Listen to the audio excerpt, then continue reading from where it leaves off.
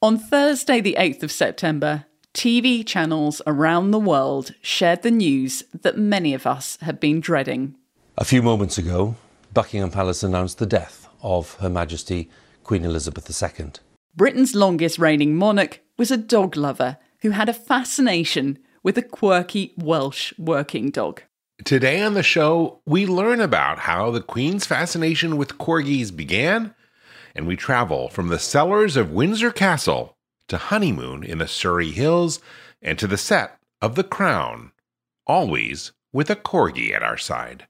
Hello, I'm James Jacobson in Maui, Hawaii. And I'm Claire Mansell in London, England. Welcome to Dog Edition, where voices from around the world consider all things dog. On the show today, we discuss the Queen's longest relationship. Not the incredible 73-year marriage she shared with the Duke of Edinburgh, but the 89-year bond that she shared with corgis. Like all relationships, it's had its ups and downs. There have been offspring and the occasional fights. And today, in tribute to Her Majesty, we will be looking back at Britain's royal dogs and sharing some fascinating insights into the monarch's love of this rare and hard-working breed. We will also discuss how the Queen's adoration for corgis helped change the future of that breed. That and more on today's show. So, if you love dogs as much as we do, pause what you're doing, leash up your pup, and let's go for a walk, because we've got a lot to talk about on today's episode of Dog Edition. Hey, Pepper, want to go for a walk? Whether you're a royalist or a Republican, if you're a dog lover, it's likely you have felt some connection to the 96-year-old Queen Elizabeth II, who passed away earlier this month.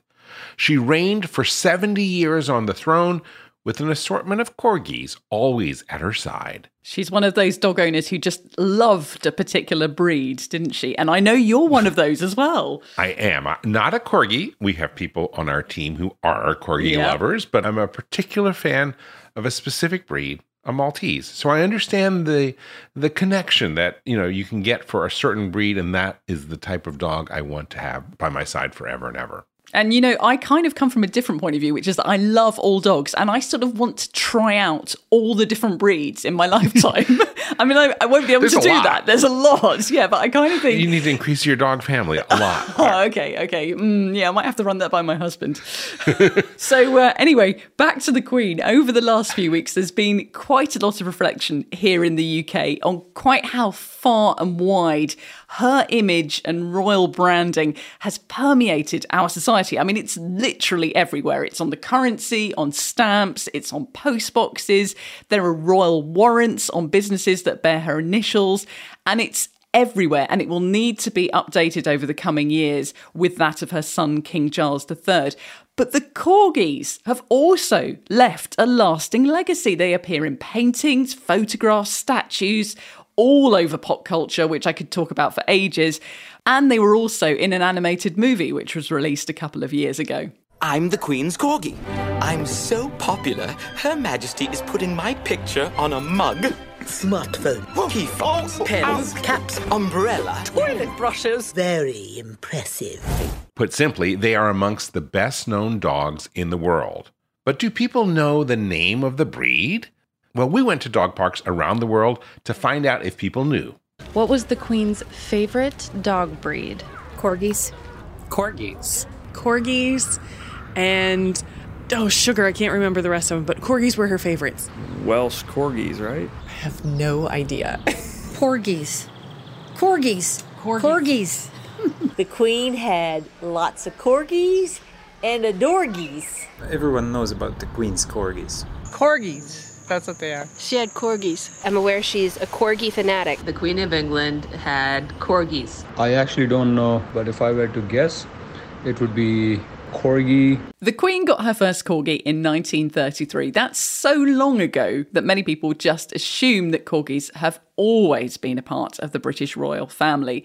But Kira Farrell from the Kennel Club, she's their historian. When you say the Kennel Club, that would be the British Kennel Club. Is there? Oh, yes. Yes, there is another one. There's the American Kennel Club. No, we are the Kennel Club, and the American one is the American Kennel Club. I see. If you have to ask, no, okay, but you're an American. Okay, the Kennel Club. What did the historian say? She said it's not always been the case. There's no tradition of the royal family having corgis before Her Majesty the Queen became interested in them. So people often ask me if there's a long association between the royal family and the corgi. There isn't really. It's within the lifetime of Her Majesty. Dookie, who was the first corgi the Queen had as a child, sparked a love for the breed, which lasted nearly 3/4 of a century and spanned 30 individual dogs. To understand what created this incredible bond between the breed and the monarch, it's important to understand what was going on in her life when that first dog became her childhood pet. A few hours ago, I discharged my last duty as King and Emperor. Author Caroline Perry has recently written a children's book called The Corgi and the Queen. And she says that moment changed not only the course of history, but also young Princess Elizabeth's life forever. Her life was very much turned upside down when her uncle abdicated. Her parents had wanted her to grow up out of the spotlight. They were trying to give her a very normal childhood. She was playing with regular children before her uncle abdicated. And suddenly all that changed. And at the age of 10, you're told, well, actually, your normal life is over and you're next in line to the throne. It was really overwhelming and not a life she chose. But she very much took solace and comfort in her animals. She was always happiest with her Shetland pony, Peggy, with her little corgis. So, young Princess Elizabeth turned to Dookie for comfort and support as the monarchy was shaken up and Britain was headed towards another world war. But it wasn't until the Queen received the gift of Susan for her 18th birthday that the royal canine dynasty with 14 generations of pets begun. Caroline Perry says that she became enthralled with the story of the Queen's bond to the breed when she started researching the book. I just thought it was such an incredible story of how just that love and that bond between a young princess and an animal, that it inspired such an enduring love affair with the corgi breed. She was separated from her parents during the war. She was very lonely, and her sister had to sleep in the cellars of Windsor Castle because Hitler actually wanted that as his prize. That was his number one target. You can imagine for these young princesses, it was all very terrifying. Jim, I actually Googled Windsor Castle cellars because this image of the princesses in the cellars, I wanted to know what they looked like. And, I sort of imagine kind of dusty, sort of spiders and dark and everything else. Well, there's actually a cafe in the cellar of Windsor Castle now, and it looks pretty nice. But I wouldn't have wanted to sleep down there as a child because it's not very homely, it's quite cavernous. So, of course, the war lasted for 6 years, pretty much the whole of the Queen's teenage years. And she became an adult during wartime. Here's Caroline Perry again. And so her 18th birthday came around during the war.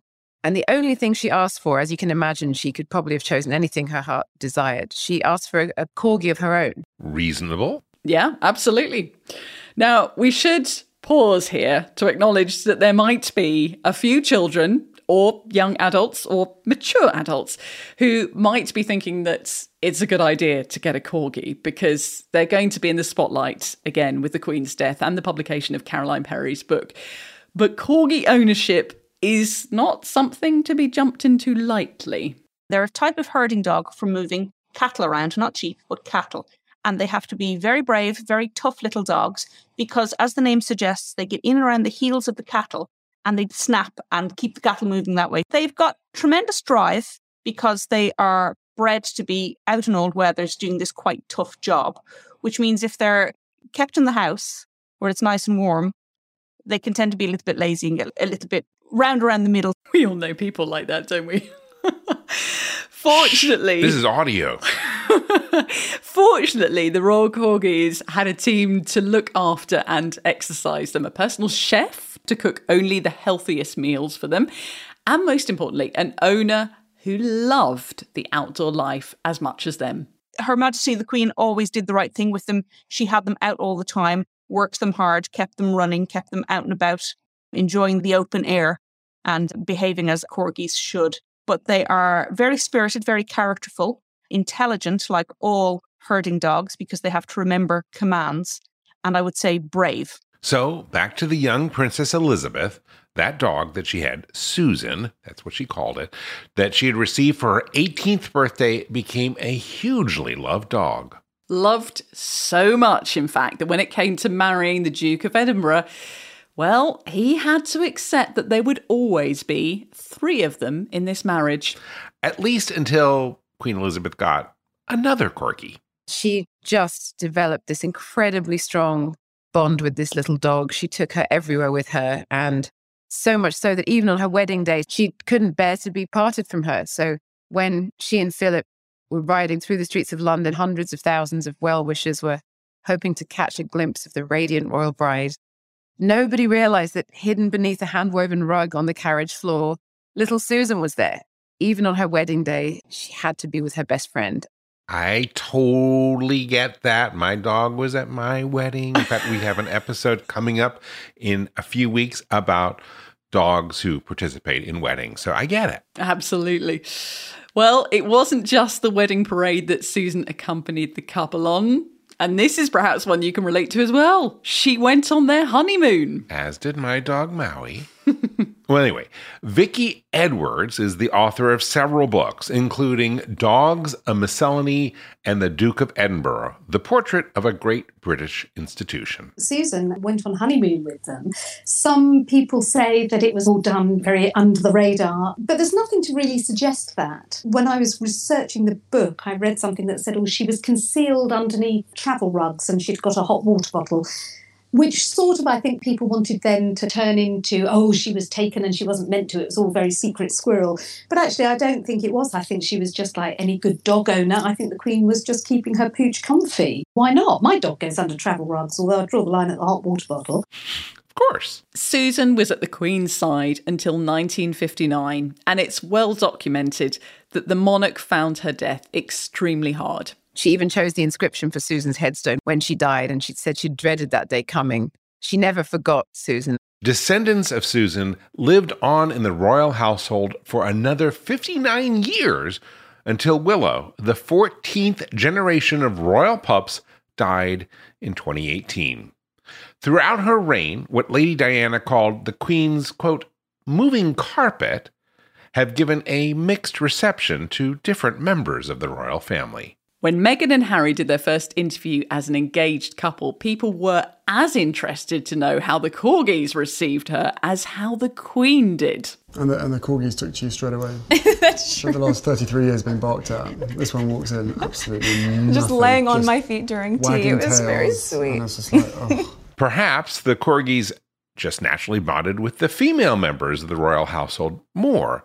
Certainly, the Duke of Edinburgh never loved them as much as his wife, according to Vicki Edwards. I don't think he had the same kind of affection for them that the Queen did. I mean, he is reported to have said at 1 or 2 occasions, bloody dogs, why do you have so many of them? But I think they saw dogs very differently. I think Philip saw them very much as sporting equipment almost, whereas I think the Queen genuinely had a real affection. The Queen owned more than 30 corgis, several dorgies, which are Dachshund corgi mixes. We're going to get into that debate again, aren't we, about how to pronounce... Yeah, you mean Dachshund. For those who don't understand, are Dachshund. Dachshund. Oh, dear. And at the time of her death, she also owned a Cocker Spaniel. But it's obvious that the corgis were her favourites. Don't let the dorgies hear that. And we wondered if there was anything about that breed in particular that suited them to royal life. Well, here's Vicki again. What we know about, for instance, a Welsh Corgi, we know that they're very strong and athletic. They're affectionate without being needy. They're quite independent dogs, which I guess if your mistress or master is going off on a royal tour and is going to leave you for a while, that's probably quite critical. But they are absolutely portable. I guess they would be quite practical in the sense of you just pick them up, tuck them under your arm and off you trot. Corgi companionship saw Princess Elizabeth and later the Queen through the abdication of Edward VIII, a world war, and the illness and later death of her husband. a few years ago when her husband, Prince Philip, the Duke of Edinburgh, was ill. Prince Andrew gifted her 2 dogs, one of which sadly passed away. Vicky Edwards thinks her canine companions must have been a great comfort to her.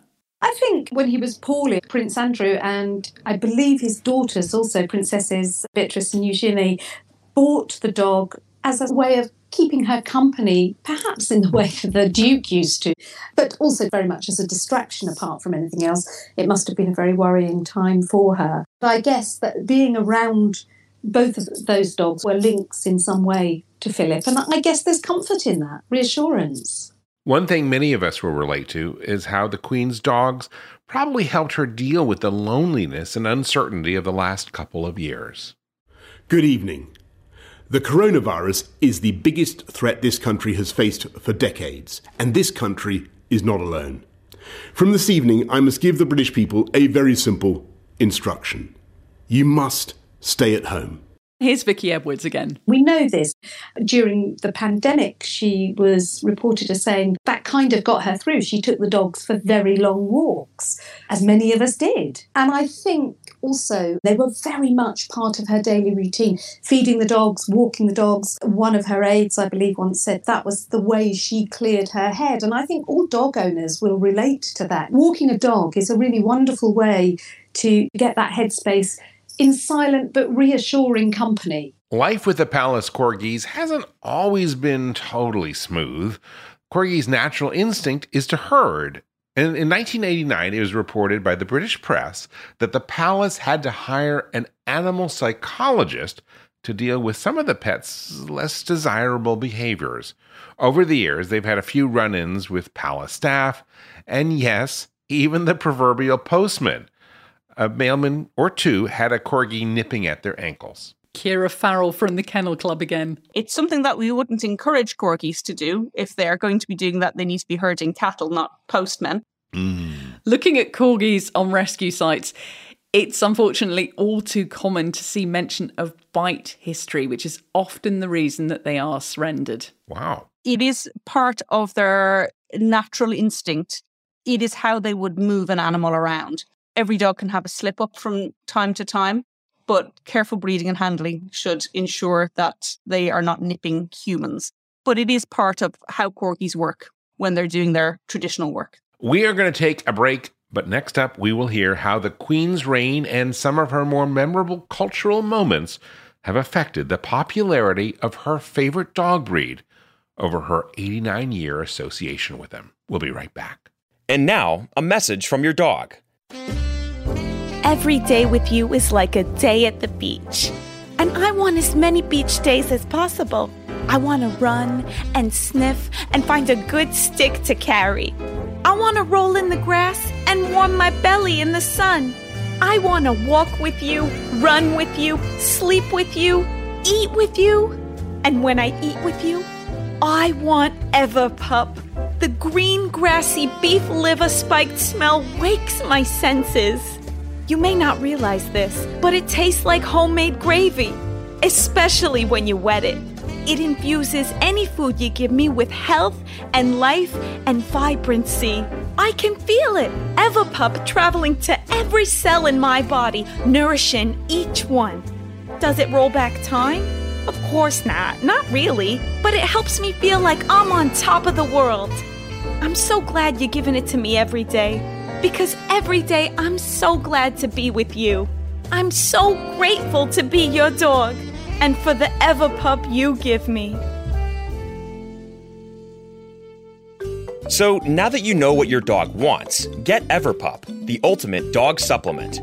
Everpup is available in select pet shops and on Amazon. But to get the best price possible, join the Everpup Club at everpupclub.com, where you'll get your first jar for just $8 with free shipping anywhere in the U.S.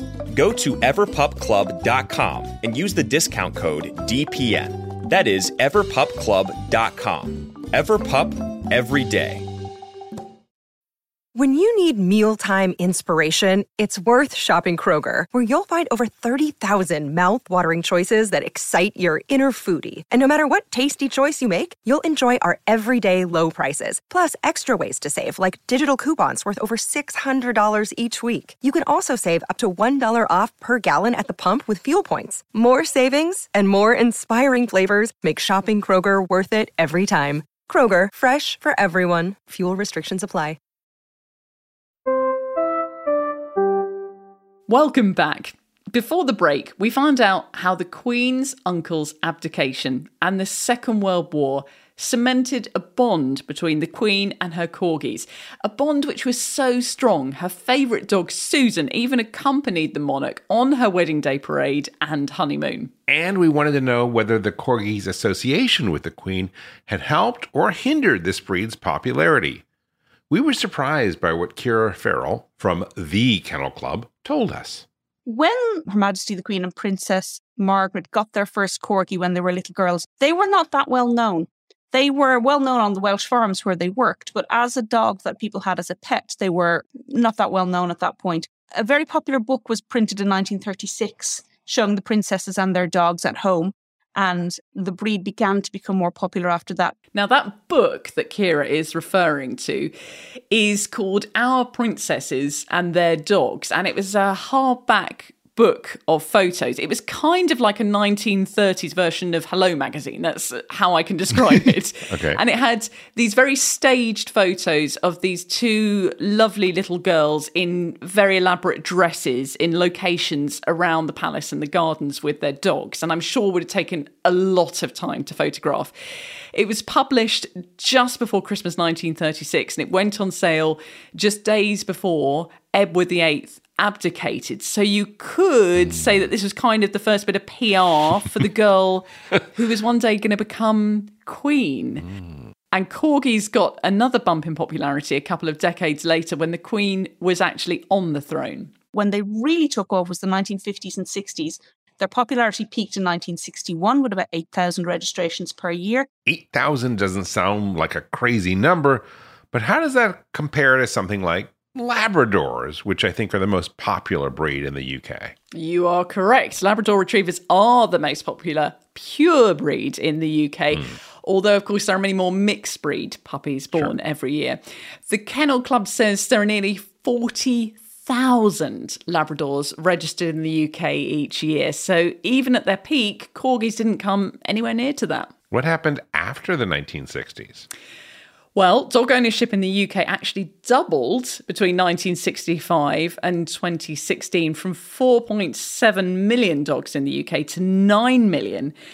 But corgi ownership didn't follow the same path. Then it was a slow decline until the last 10 years or so, when they did get into such low numbers that they were what we would call a vulnerable native breed, a breed that registers very few puppies per year, under 300. Now, that list of endangered native British dog breeds, which they keep up to date all the time, is quite interesting because it also includes a breed that might get a little post-2022 bump in popularity. Have you got any guesses what it might be? Post-2022 popularity in...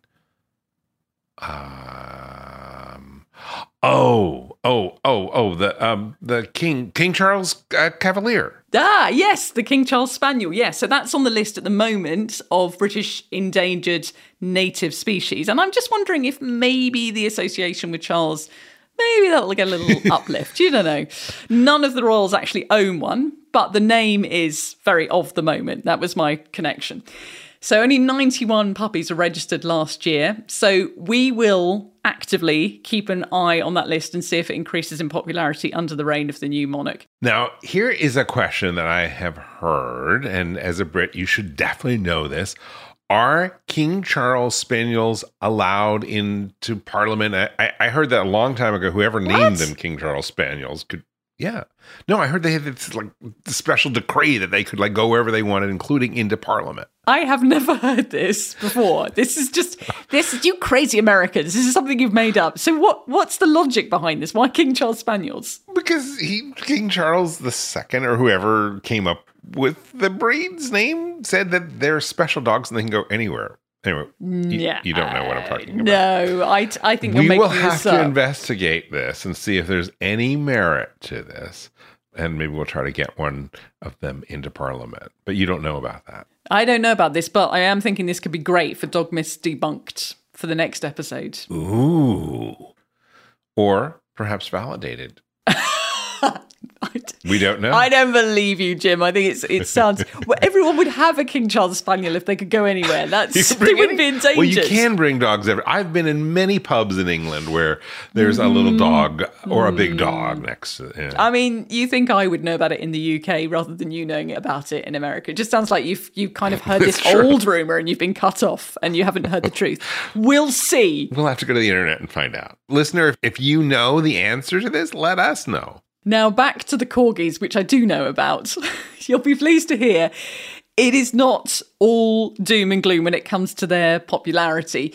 Popular culture helped lift them off that endangered list a few years ago. They've had a slow, steady, and what we would call a healthy revival in the last couple of years. Not a mass revival where people have gone out to grab any corgi they can. But their numbers are back up, and it's partially to do with the crown. But we also had the great fun stunt at the 2012 Olympics when people got to see the corgis in doing a bit of espionage action with James Bond. And we also had a corgi recently in Bridgerton. A little bit of an ahistorical corgi, I will say, because it certainly would not have been a Regency pet. But as a bit of fun, yes, they had a corgi in Bridgerton. With the Queen's passing on September 8th, there were questions hanging in the air about the future of the corgis. Some of those questions we now have answers to. The Queen's remaining 4 pets will spend the rest of their days under the care of Prince Andrew and Sarah Ferguson. But on a wider scale, will the Queen's death mean these pups will risk becoming an endangered breed once again? Will they be forgotten? Carolyn Perry hopes not. Her book, which is published later this year, is already creating a new generation of corgi lovers. I sent this book to my agent at the beginning of the pandemic. This was when everything was shutting down here in the States. She has a young daughter. You can imagine, again, similarities to the war in the sense that the isolation of the children, they were suddenly away from their friends at school. They weren't allowed to see their extended family. Nobody knew what was happening, how long this was going to last. We were all terrified, weren't we? We didn't know what was happening. And she read this story to her young daughter, and her daughter was so captivated with this tale that she started having an imaginary dog named Susan. She really begged and pleaded with her parents to get her a little corgi named Susan. She ended up with a little corgi puppy who is named Susan. So there is a real Susan, and this real Susan really helped this young girl get through those very dark days during the pandemic, and 100% on the back of the Queen's story. I think that is remarkable. That is very cool. I bet this book is going to inspire a few children to ask for a corgi for Christmas. Maybe they won't all be named Susan, but who knows? Now, we've touched on why corgis may not be suitable for every home. But what about the reasons that you would want to pick a corgi? Well, I wanted to know that too. So I asked Kira and Caroline to sum up why they love this particular breed. They get so much attention when you see them out. I speak to my friends who are lucky enough to have corgis, and they say it's like taking a celebrity out with you. Everyone wants to pet them. I don't think you can ever own a corgi. They very much own you. They are very appealing to look at. They're cute in the face. They've got those lovely big ears, and they're just funny little characters. They're smallish dogs, but they've got a great big personality, which is in keeping with their work. So I think that contrast between quite a small dog and quite a feisty character is something that makes them very appealing. And as we reflect on the loss of the woman who was undoubtedly Britain's highest profile dog lover, let's hear again from Vicky Edwards. So there's a wonderful quote by the writer Jean Hill that I found when I was researching a book about dog ownership, and it feels really perfect for right now. As someone who met so many people and shook so many hands, I think the Queen would endorse these words absolutely. And the quote goes, "Nobody can fully understand the meaning of love unless he's owned a dog. A dog can show you more honest affection with a flick of his tail than a man can gather through a lifetime of handshakes."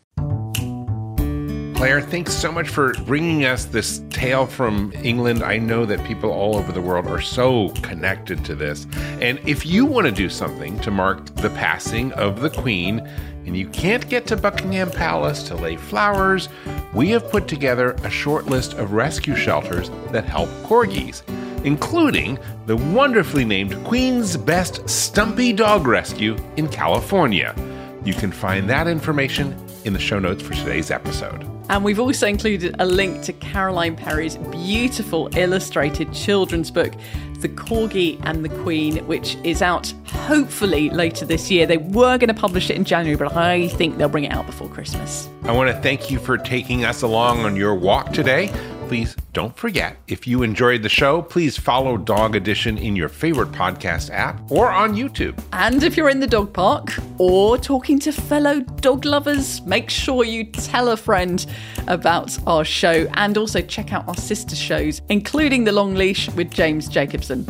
All of that is on our website, dogpodcastnetwork.com. I'm Claire Mansell. And I'm James Jacobson.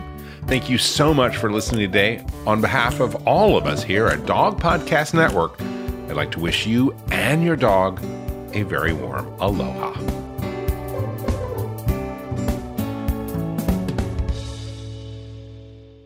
Vicki Edwards is the author of several books, including Dogs, a Miscellany? How do you pronounce Miscellany. We don't know that word in America.